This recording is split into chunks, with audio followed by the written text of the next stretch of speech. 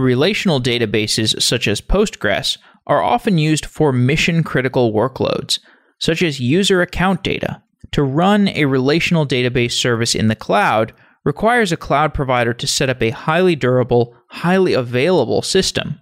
John Daniel is an infrastructure engineer at Heroku. John joins the show to describe the engineering and operations required to build a managed relational database service. Full disclosure, Heroku is a sponsor of Software Engineering Daily.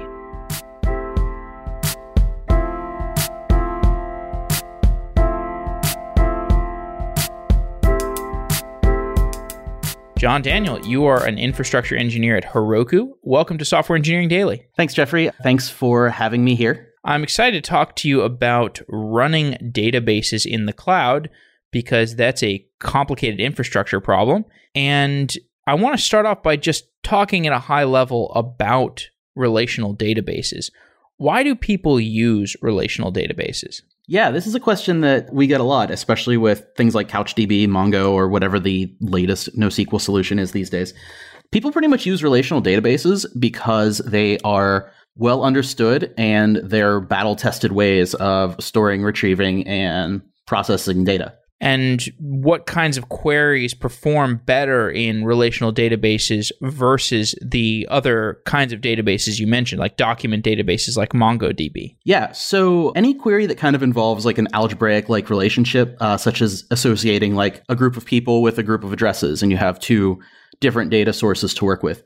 Also, these transactional nature of these databases, they can be really useful for things like financial systems or customer relationship management tools. So there are different relational databases that have different performance characteristics.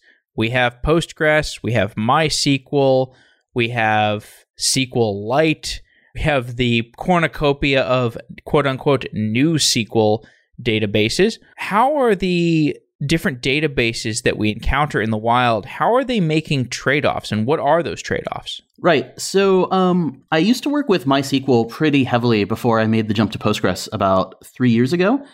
So basically, Postgres and MySQL for a while were sort of neck and neck in what they can offer in feature set.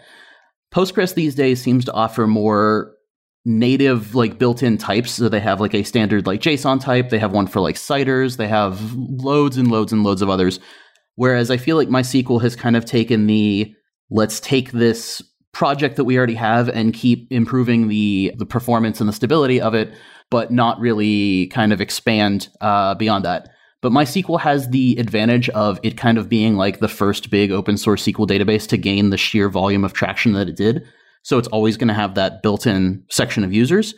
Postgres, on the other hand, I feel like it iterates far faster. It also made some design choices that I think are a little bit better in that it relies on Unix process types instead of like handling threads and all of these other things. I find it easier to administer and easier to track down issues when they occur. And then we have things like SQLite, which Rails, including SQLite by default, was, I think, a mistake because running a web application on SQLite is just not what it was designed for. It was meant for embedded SQL. It was meant for running things on a device where you don't necessarily have network access.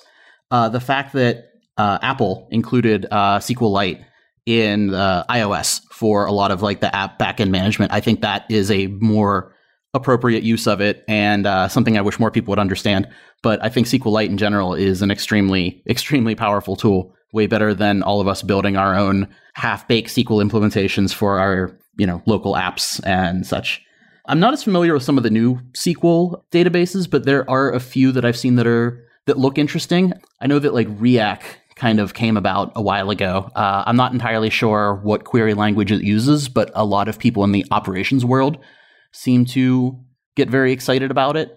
And at a previous job, we used Datomic a bit, which sits on top of either Postgres or MySQL, and it allows you to do some really interesting things, like going back kind of in time to query differences and all of that stuff, which sounds extremely exciting. So the subject of relational databases, we can go in a lot of different directions, but we've covered relational databases and their usage in a lot of previous episodes. For this episode, I'd like to take the approach of how do you run a relational database in the cloud from the point of view of a cloud provider? So, for example, if I'm spinning up a web application where I'm using a SQL database as the backing store, I want to be able to just one-click instantiate that database and start to make requests to it. And that feels very seamless and simple from the developer's point of view today. But of course, so much infrastructure work has gone on to allow that to be a seamless experience. Could you just give us an outline of what are some of the challenges, the fundamental challenges from a cloud provider's point of view of offering a SQL database in the cloud? Oh boy. Where do I even start? So offering a SQL database in the cloud, it feels like a very simple process coming from a kind of more traditional like IT systems administrator background. You grab an operating system like Ubuntu or CentOS, you throw it on a server, Yum or apt-get install Postgres, and you're ready to go. But from a cloud provider standpoint, it's a much more involved process. First off, before Heroku even existed, whenever we had to make these decisions about providers and do we run the servers ourselves? Do we use something like Amazon or DigitalOcean or Linode? First off, you have to make that provider decision. You have to look at pricing. You have to look at what they offer. You have to look at what kind of support is available, and especially automation. What APIs do they expose? So you have to make that provider choice fairly early on, which is a big decision. Next up, you have to investigate like what exactly do they offer from an instance perspective. In older days of AWS, people would mistakenly provision a lot of services using their ephemeral disks, not realizing that as soon as your EC2 instance is rebooted, all of your data is gone. And they had EBS, which some people found to be rather complicated, but you have to make sure that your data is persistent. So you have to have a server first, then you have to provision disks. You have to figure out what kind of disks do you need. EBS has like their GP2 drives, which are general purpose spinning disks. Then they have all their IO iterations that you can provision what are called PRIOPS, which are priority IOPS. So how fast is this disk? How often can you read and write to it? So you have your server, you have your disk. You need to figure out how to connect it to your greater environment. The old days of Heroku, we published everything open on the internet, and it was behind an EC2 hostname. That worked for the time, but these days we actually run everything inside of a VPC. So it's a virtual private cloud, which you can think of it as like almost like a VLAN of sorts, or a like mini AWS instance or mini AWS ecosystem that you have access to. So then you have to figure out access controls. You have to figure out how do we take these credentials from Postgres itself and vend it to all of our applications. And that's before you even get into like installing and configuring Postgres. You have to think about instance types. What are the different performance requirements that we need? What performance options do some of these instances have? For example, AWS offers instances that are called T2s, which burst CPU. They have offered things that burst disk. So finally, you have to tune Postgres based on those kinds of instance types. And that's an extremely involved, complicated, lots of trial and error process. Once you get your Postgres instances up, how do we handle failover? How do we handle database backups? What do we do if the instance goes away because the hypervisor crashed? The list goes on, and this could obviously take up an entire hour. So I'll kind of give you an idea of what goes on there. And what I've said so far just scratches the surface. That's a great summary, and I'm looking forward to diving into some of those topics. To take an even more naive perspective, there are some people listening who have probably never operated their own high availability database because they've always offloaded that to the cloud.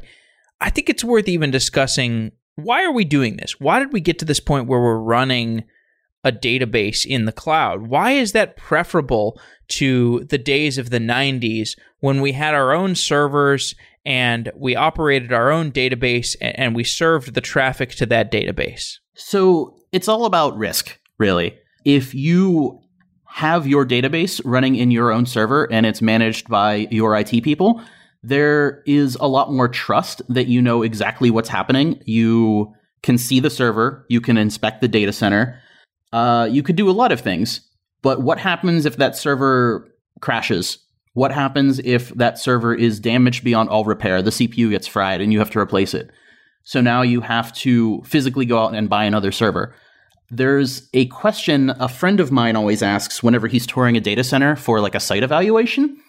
And that question is, if I walk in here with chainsaws for hands and start cutting every cable I see, how long until my website goes offline?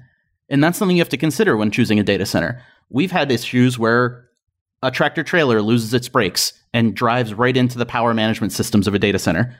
Thankfully, nobody was hurt the one time that happened, but it does happen. And if it is a physical data center that requires human access to make changes, what happens when things go wrong? Also, now there is an inherent cost to all of the underlying administration. We have to make sure that the server's operating system is up to date. We have to make sure patches are being applied. We have to make sure we have intrusion detection systems, back-end access in case of emergencies. If we can't SSH into the server anymore, do we have helping hands? What do we have? And putting it in the cloud kind of abstracts a lot of that away behind an API. So now you don't have to worry about a physical server sitting somewhere. You don't have to worry about the BIOS getting out of date. You don't have to worry about the server just getting old and dying. You have a defined instance type. You tell Amazon or Google or whoever, here's how much memory I need. Here's how many CPUs I need. Here's how much storage I need. I don't care about the rest. So it's just offloading things that I worry about. But on the other hand, putting it in the cloud gives you maybe a little bit less trust because you can't physically see the server or physically inspect the data center. But that's also what contracts are for. So it's, you have to change your perception of a few things. And frankly, I personally, after doing this for almost 11 years now, I trust Amazon's data center operations and their security practices a lot more than myself running a server in a basement data center of an office building. Indeed. And we have been able to build on that trust further by using the abstractions that we have been offered by AWS and building other services that have been built on AWS, and people are developing trust in those services. You have core infrastructure that has been built on top of AWS, and people trust those providers that have built on top of AWS. So we have this chain of trust, and trust can be articulated to some extent by the term availability. Availability is an abstract term, but it basically means, can you interface with the software that you're trying to interface with? From a database standpoint, a database that is highly available, you'll be able to interface with that database from the point of view of writing to that database, reading from that database, deleting data from that database. I guess that's a write, basically. But there are circumstances that can change over time where maybe a database is highly available, but it's only highly available from the read point of view. You might have the write point of view be degraded in quality. Could you talk about the term availability and explain how that applies to cloud databases? Yeah, so availability, like you've said, has a lot of different terms, there are a lot of thought processes behind availability. And it depends on your workload. I don't want to name names, but a previous job I worked for, it was a e-commerce provider, and their workload was predominantly read heavy. Any writes were to our payment providers mostly to, you bought a thing and now we have to make sure we can take your credit card. So we defined availability in, if you go to our, .com and can see all the things we have for sale, that's available. And that came down to, in this case, it was MySQL. Can MySQL return data? So we had a lot of various read replicas that our developers were able to use. And if we had some backlog in writes or anything like that, we weren't happy about it, but we were okay with that. That didn't necessarily constitute like a P0 incident. But a lot of customers, especially working with things like Salesforce CRM, which is what a number of Heroku's customers integrate with, at least at the higher level, write is extremely important because they're trying to sync data between their CRM, which is their source of record, and their Postgres database so that their Heroku apps can perform whatever work they need to do. So in that case, write availability is far more important. And that puts us in kind of an interesting position, because if we can spin up all of these database, we call them followers instead of the old terminology, so leader and follower. If we can spin up all these followers to make reads highly available, but writes fail, that's not helping the customer at all. So we kind of take a very sort of conservative approach to how we consider a database available in all cases.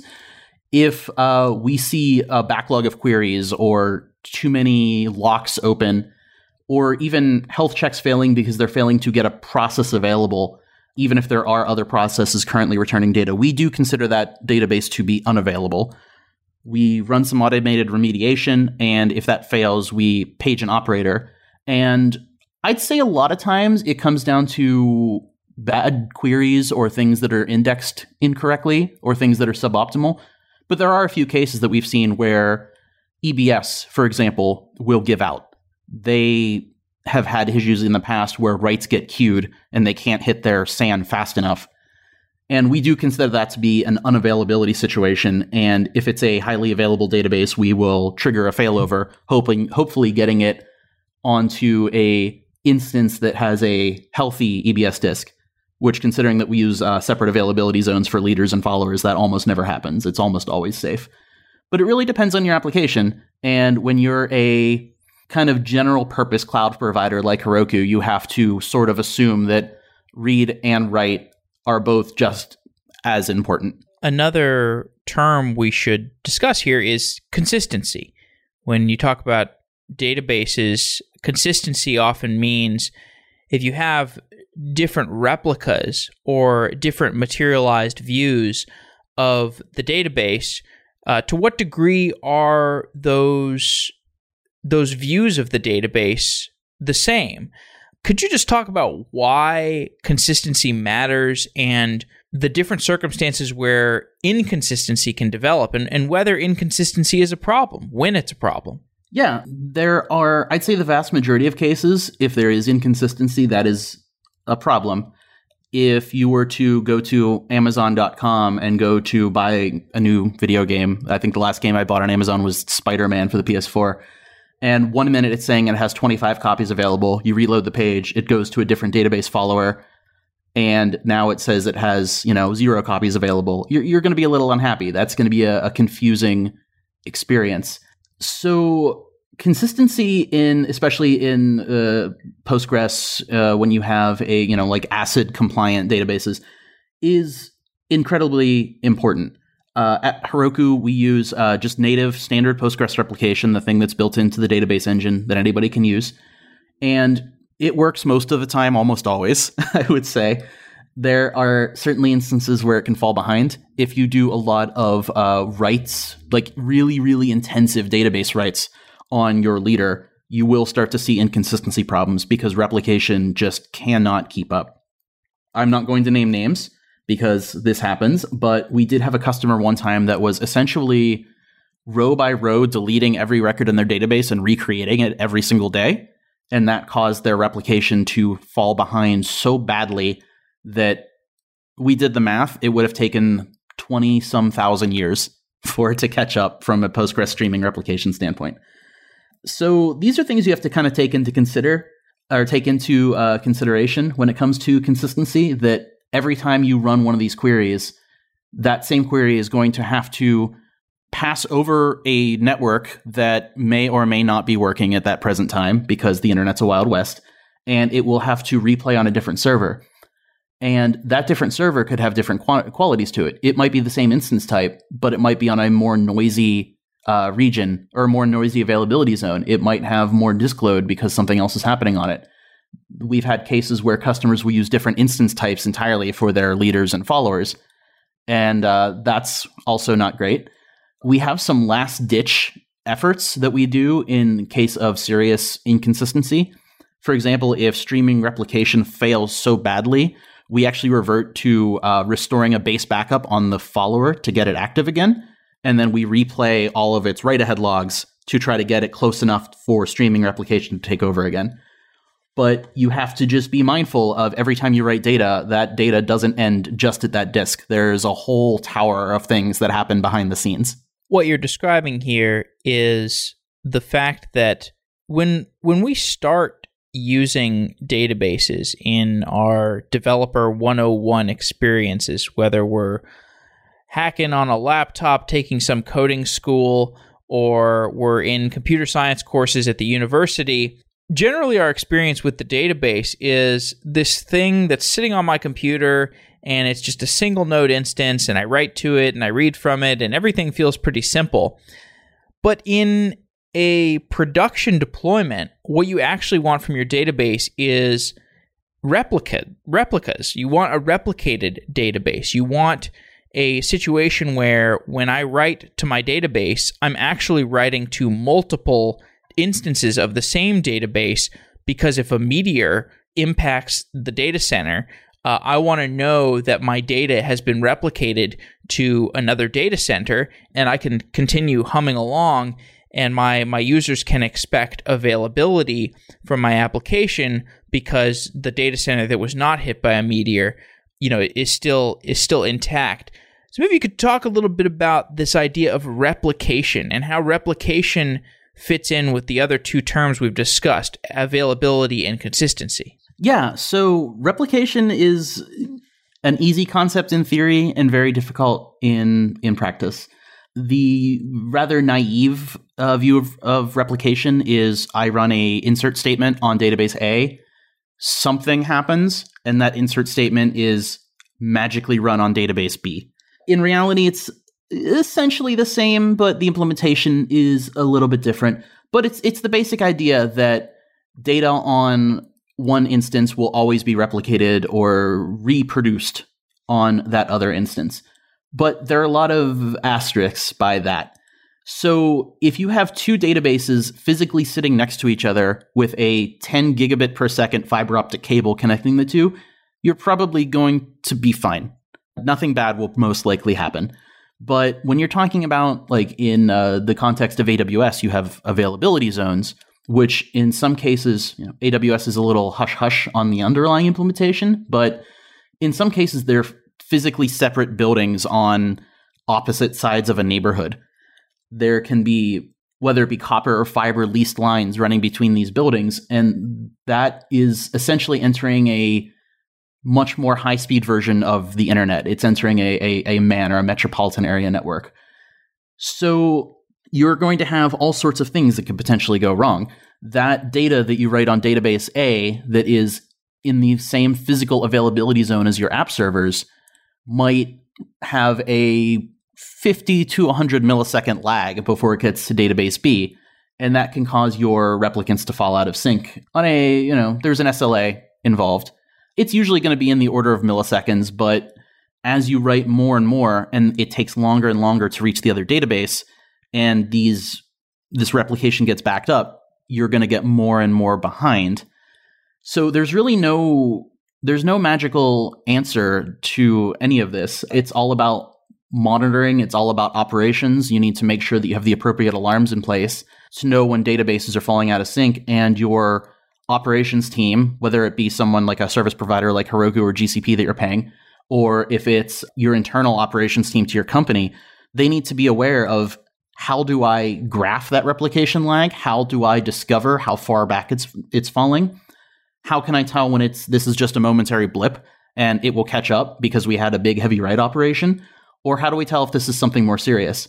Is there degraded network performance between two physical data centers? Is it one of the instances is failing? There are so many questions, but it boils down to, like most things in tech, it's not magic. There's an abstraction within databases such as Postgres that I'd like to discuss a little bit. And this abstraction is the write-ahead log. I believe in Postgres it's called the write-ahead log. Yep. And this is an abstraction that we need to achieve reliable replication. It's basically the cure for the lack of this, could just copy the insert statement from one database to another. And most people who are interacting with a database never have to think about a write-ahead log. They never have to interface with something like this. Could you explain what a write-ahead log is and explain what we're doing with the write-ahead log in order to have replication? Right. So you can kind of think of the write-ahead log in its basis sense as a file that contains all of the almost block on the hard drive level, but it's a little higher level than that, but block level diffs that happen between point A and point B. You can configure Postgres to automatically put out a write-ahead log every, so many seconds, or whenever it reaches a certain size, so like 1 megabyte or whatever. But these are like the physical disk diffs of point A and point B. So this is kind of more powerful than using, just copying the insert statement, quote unquote, because in that case, what happens if one of the insert statements fail on database B, but they succeed on database A? There can be inconsistency there, but replaying the write-ahead log from database A to database B ensures that at a file system level, these two databases are exactly the same.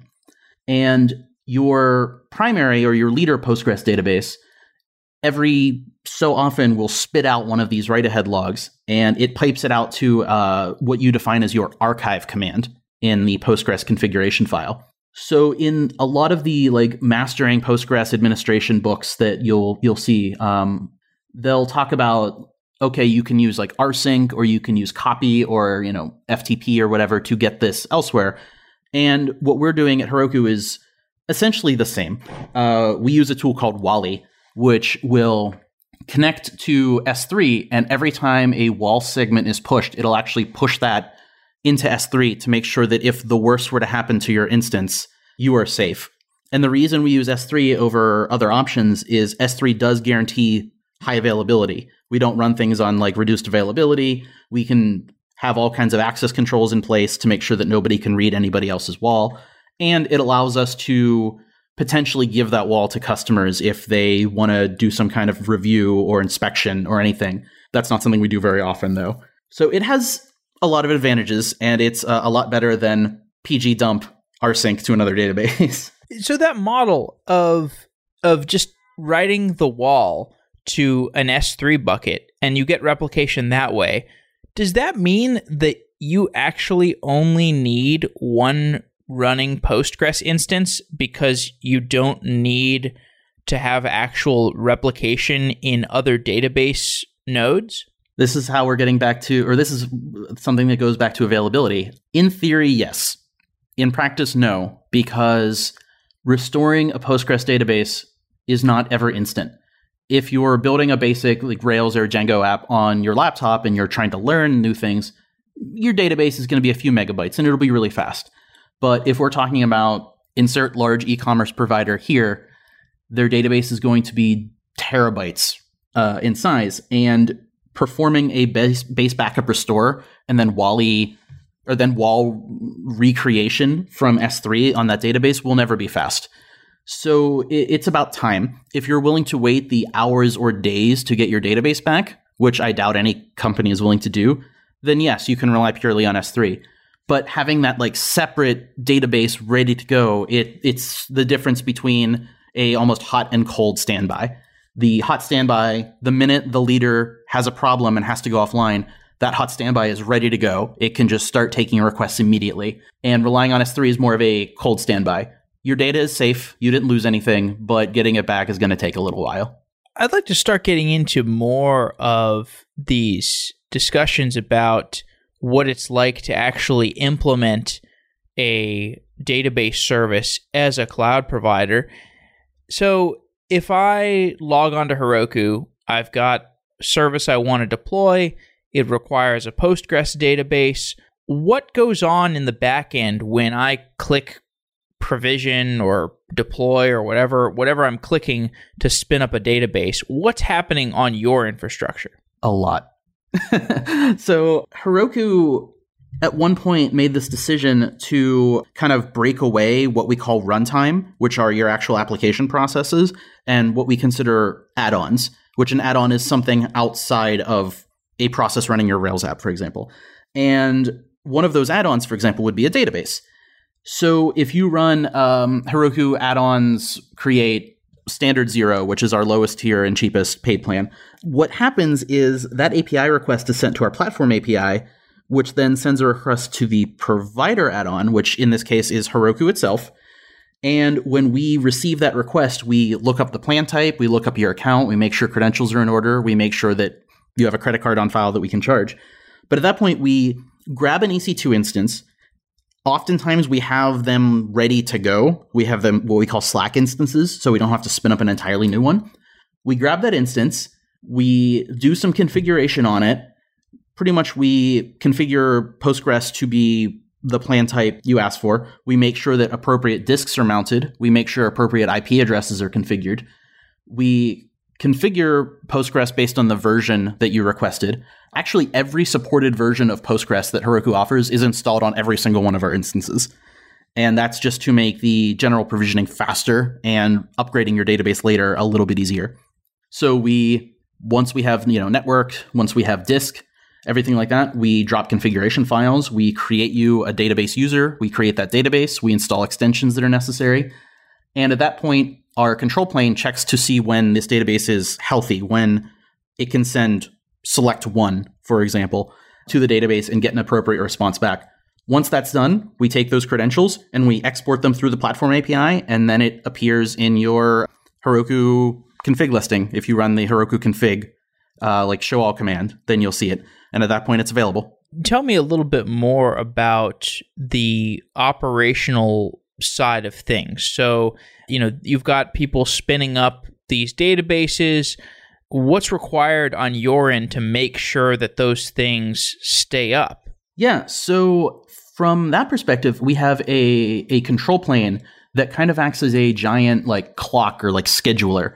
And we have these different process types. Some check services specifically, or Postgres services specifically. Some check what we call a server abstraction, which is all things that make up a server. Others check specifically the instance, specifically the disks, specifically the network. And we do a series of tests there to make sure that TCP connections work. We can SSH into the box. We can run select one or numerous other health check queries that you can see in your logs if you look closely enough. And we kind of evaluate all of that to determine if an instance is healthy. And we also do some preventative checks to see when is this instance going to potentially stop being healthy. One of them is disk size. We advertise plan limits. So a particular instance will have, say, a 1 terabyte cap. So what happens if you go to 1.1 terabyte? You have 1 terabyte provisioned, but does that 0.1 that mean that your database is dead? No. We look at the instances and we figure out how fast is this growing. And if it looks like it's going to surpass that, we do provision extra disk space, but let you know that this is going poorly. Another thing we'll do is we have a bit of a wall cache, because the network backs up sometimes, and we can't just hold up your entire Postgres database because we can't write to a wall directory or wall S3 bucket. So we have that wall cache on the disk, and if that disk starts getting too full, then we get alerted and we can take preventative action to prevent these kinds of things. So there's more to the health of a database than just being able to select star from people or insert into blah. Has this stuff gotten easier to do in the last, 3 or 4 years? Because I've spoken to a lot of companies who have, for example, migrated to Kubernetes or migrated to a managed container service, and their life has become a lot easier. They don't get paged as much because the way that the infrastructure gets architected, if it's built on top of these container services, sometimes these managed services, can make things a lot easier. But I'm not sure if that applies to something like a managed database, because that's kind of a different beast than an e-commerce company that's got some microservices and got a single database and much simpler architecture. What you're doing is a little bit more technically intense. So to what degree has running a database cloud service become easier in the past few years due to some advances in fundamental infrastructure? AWS has been a huge advantage. And I don't mean that the fact that AWS exists, but more of AWS's commitment to enhanced monitoring, enhanced operations, enhanced API management. I haven't looked in Heroku, my team at Heroku's AWS console in probably a year, because I don't have to.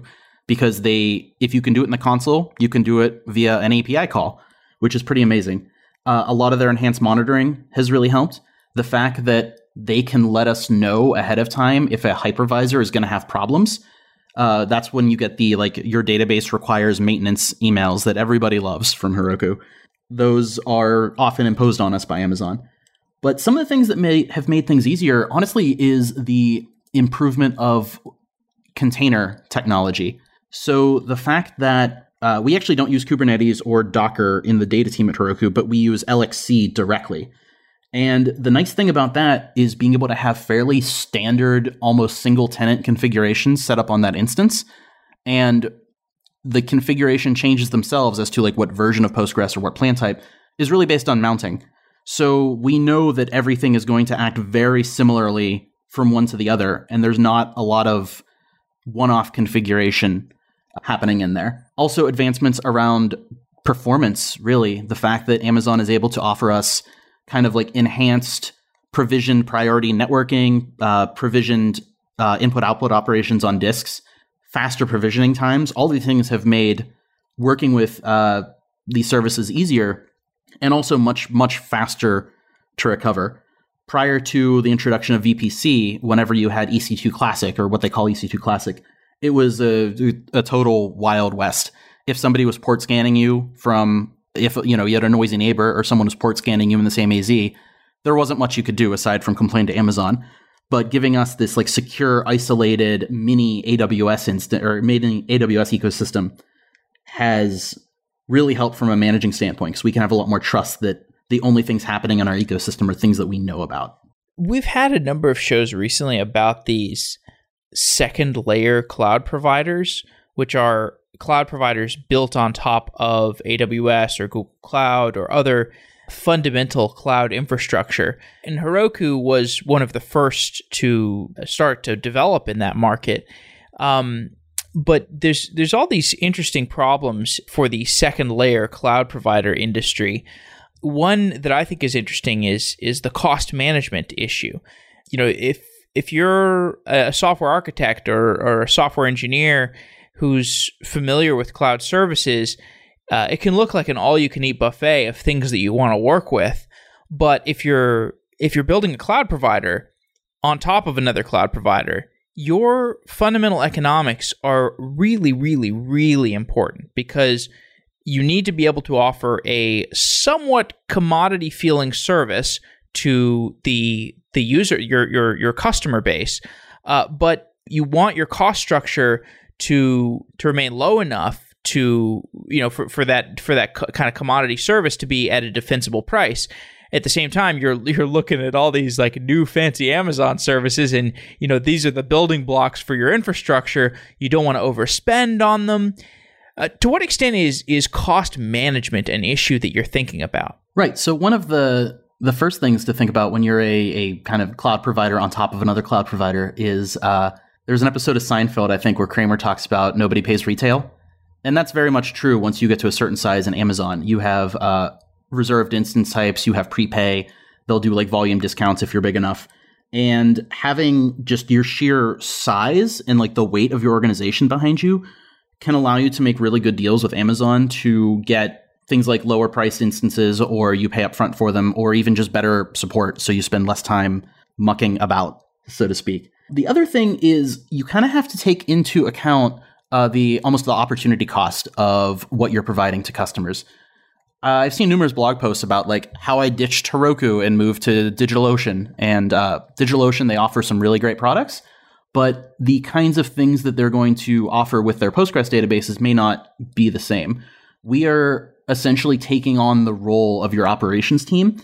We're doing a lot of preventative maintenance. We're doing a lot of just things that you would never think about behind the scenes. And that's sort of what we bake into our costs.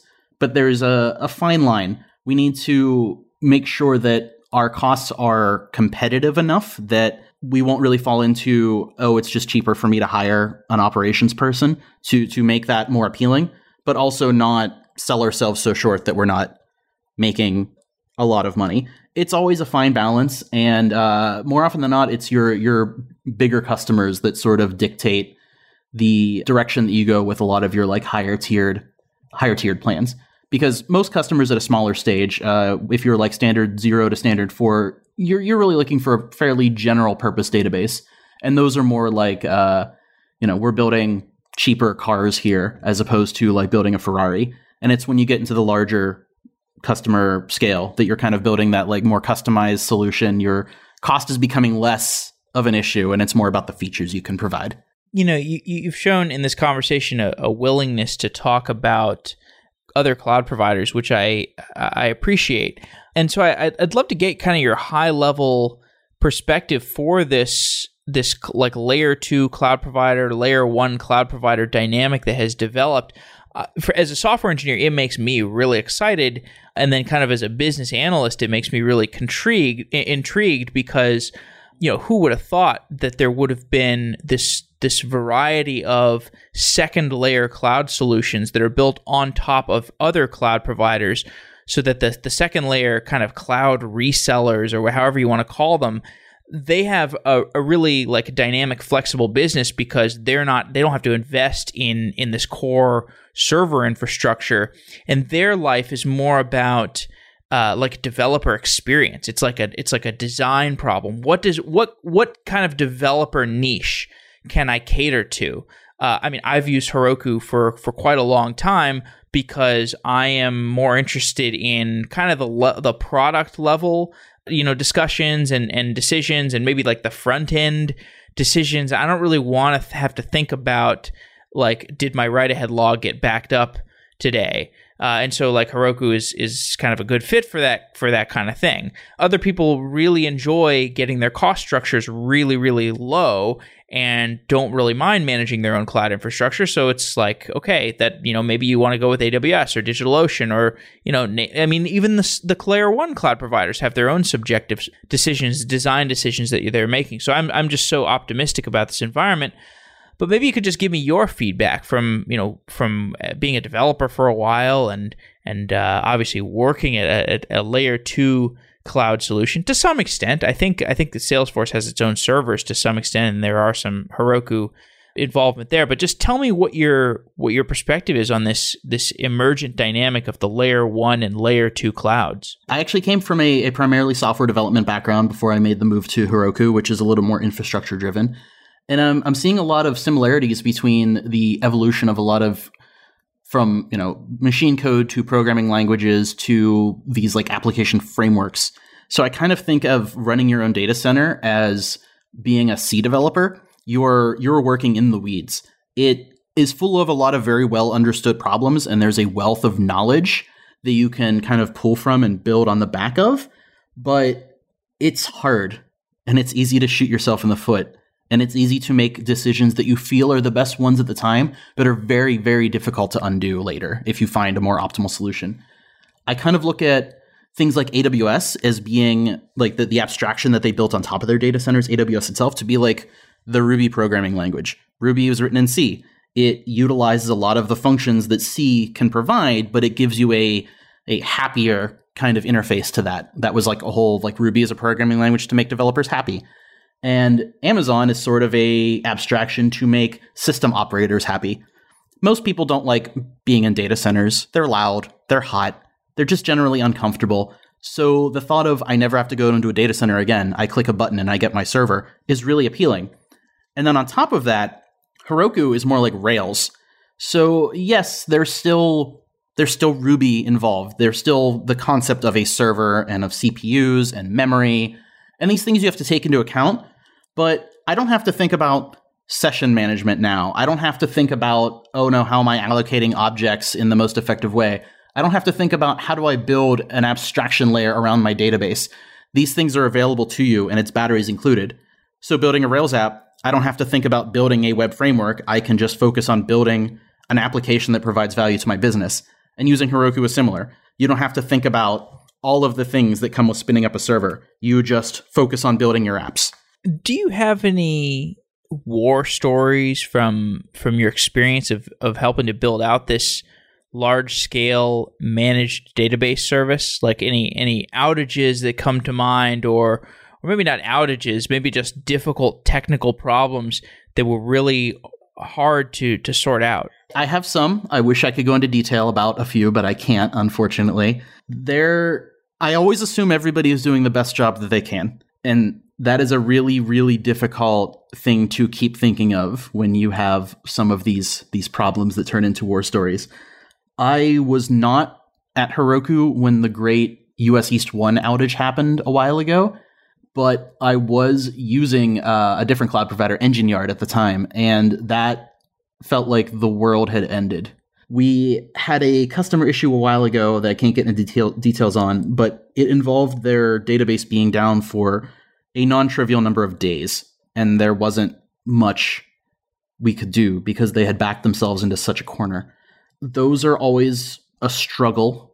Having to sit in front of a customer and tell them that this is not going to be fixed anytime soon and we're doing everything we can is always tricky. Also, it's important to remember that software is dynamic. We see a lot of people coming to us needing help, and the first thing they always say is we didn't change anything. And that is a certainly useful data point, but it's not really vindication either. If I don't put gas in my car for 2 weeks and I start driving to a different city, my car is still going to be broken down. I haven't changed anything, but something bad still happened. And it's just a data point. And sometimes customers kind of make this assumption that, like, I run my database on Heroku and I never have to think about it again. And I can just throw whatever I want at it and it'll just deal with it. And that's really not true. These are just servers in the background. So there's a little bit of back and forth that kind of has to happen.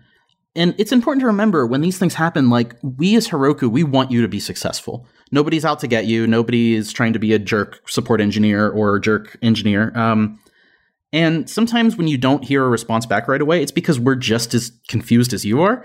We're not like absolute database masters over here. There's certainly some people that know more than others, but we're all just developers trying to do our best.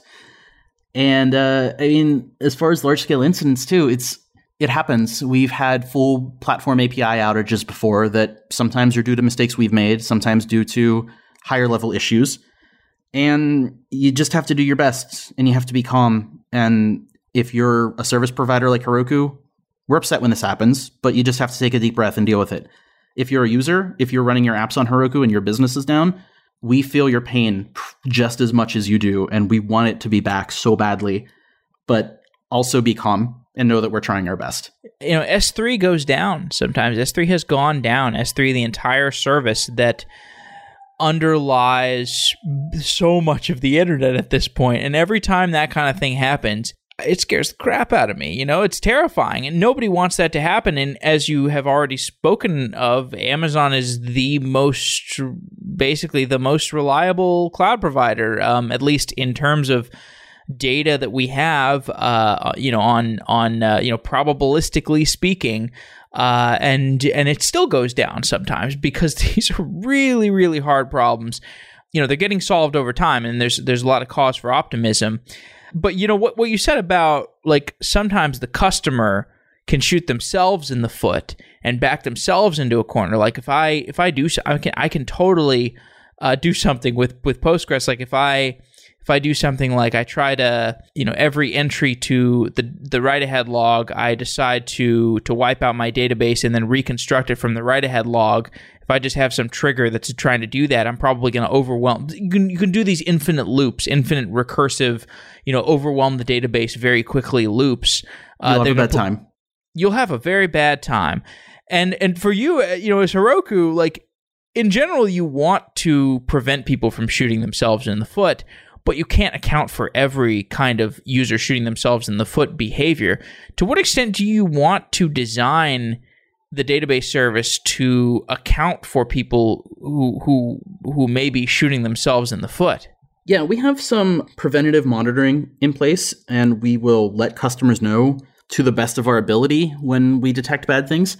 Some customers may have seen these very handcrafted artisanal emails, usually from a support engineer at 3 a.m, that are, hey, we noticed you're doing this really weird thing and your write-ahead log disk is full. We can't push it to S3 fast enough. You're going to have a bad time if you don't stop doing whatever you're doing or, work with us a little bit here. So those are tricky. We have some improvements that are coming down the pipeline that are going to kind of give customers a little bit of a heads up when other data corruption or potential, backlog of archiving takes place. And also, we do make tools available to customers. So if you've ever run the Heroku help PG or Heroku PG PSQL commands, there are actually a whole lot of assistive tools in there as well. One of my favorite that I actually use all the time is PG Diagnose, and that will actually run a series of basic tests against your database and give you a really nice sort of ASCII printout of everything that it detects that could be a problem. So your most expensive queries, indexes that are rarely used but written too frequently. It'll even give you like index cache hit rate so you can kind of re-architect your queries a little bit better. And we would like to eventually make this a little more preventative and let you know when we detect these kinds of differences. But even if after a deploy, maybe 15, 20 minutes after one, you just run PG Diagnose on your instance, that'll give you a good bit of information about what could potentially be going wrong and what could be improved. Now, you don't work on Kafka or Redis, but you have colleagues within Heroku who are working on these managed services. These are, to some extent, similar to Postgres because it's a managed storage service that you have to maintain high availability for. You have to maintain a simplified surface area to allow the developer to operate their own storage service. For all the difficulties of operating your own replicated Postgres cluster, I think Kafka it probably puts it to shame with how difficult it is to operate. Do you have any thoughts for what it's like to operate those other services to manage a distributed system of Kafka or Redis in contrast to something like Postgres? Yeah, they have their ups and their downs. I've worked on both of them a little bit. Redis hasn't really been getting a lot of attention lately, unfortunately. But a lot of those operations are very similar to Postgres, with the biggest advantage being that restoring a Redis backup tends to be a lot faster because it doesn't have all of the bells and whistles in place of Postgres, because Redis is really more of a cache or a temporary place to put your data. So basic day-to-day operations on Redis are almost exactly the same. We even have a bit of a joke that the tool that we use for Postgres real-time database backups is called Wally. And the tool that we use for Redis is called Eevee. So it's from the Disney movie. Kafka, that's an interesting beast. So people who haven't ever run Kafka themselves may be surprised to learn that Kafka itself isn't actually just a single service. It's actually two. There's Kafka on the front end, which is your database or your message broker. And then there's Zookeeper on the back end, which handles a lot of the distributed locks and the orchestration and the kind of raw storage of your data. So when you spin up a Kafka instance in Postgres, you don't have to think about how many Zookeepers do I need or things like that. We handle that for you, but that really means that spinning up a Kafka instance means we're managing two different services, and each of those services are running on a non-one number of servers. So a lot of our smaller Kafka plans run on 3 Kafka brokers and then 5 Zookeeper instances, I think, which is part of the reason why Kafka plans tend to be more expensive. And then you get all the way up to like 8 or 9 Kafka brokers and 5 Zookeeper instances. It can be pretty intense. One advantage to Kafka, though, is its more distributed nature. If you have a Postgres primary that goes down, you're in trouble. Even having failover kickoff, it's not instant. It takes 30 to 45 seconds, give or take. But if you have a Kafka broker go down, you can fix that pretty quickly. Requests just stop going to that broker and the other ones pick it up. And if the broker that went down is a controller, then there's a leader election to pick a new controller, which is the kind of leader Kafka instance. And the general like disaster recovery operations of Kafka are much easier, but the overall orchestration and data or moment-to-moment management of Kafka is a bit trickier. So it's all about trade-offs. Well, this has been a great conversation. Let's just wrap up. Are there any elements of working on large-scale cloud provider infrastructure that have surprised you, that are memorable? Yeah. I was a Heroku user for years before I joined the company. And back in 2011, when I deployed my first Rails app to Heroku, it seemed like magic to me. And as I got to peer behind the curtain of Heroku a bit, it's extremely impressive that it all works. And it still feels like magic sometimes, but these are all just servers and networking and ultimately people that are no dumber or smarter than you, many of whom come from the same background as you, who are just doing their best.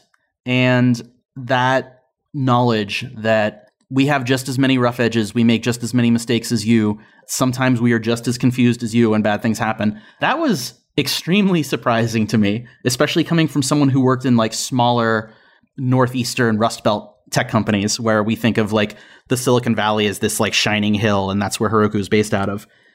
But just seeing the general like human element of everything was really surprising and very delighting to me. Okay. Well, John, it's been great talking. Thanks for coming on the show. And I remain a big fan of Heroku. I continue to use it to run many of my applications. So nice work. Thank you. Thanks for having me. Wow.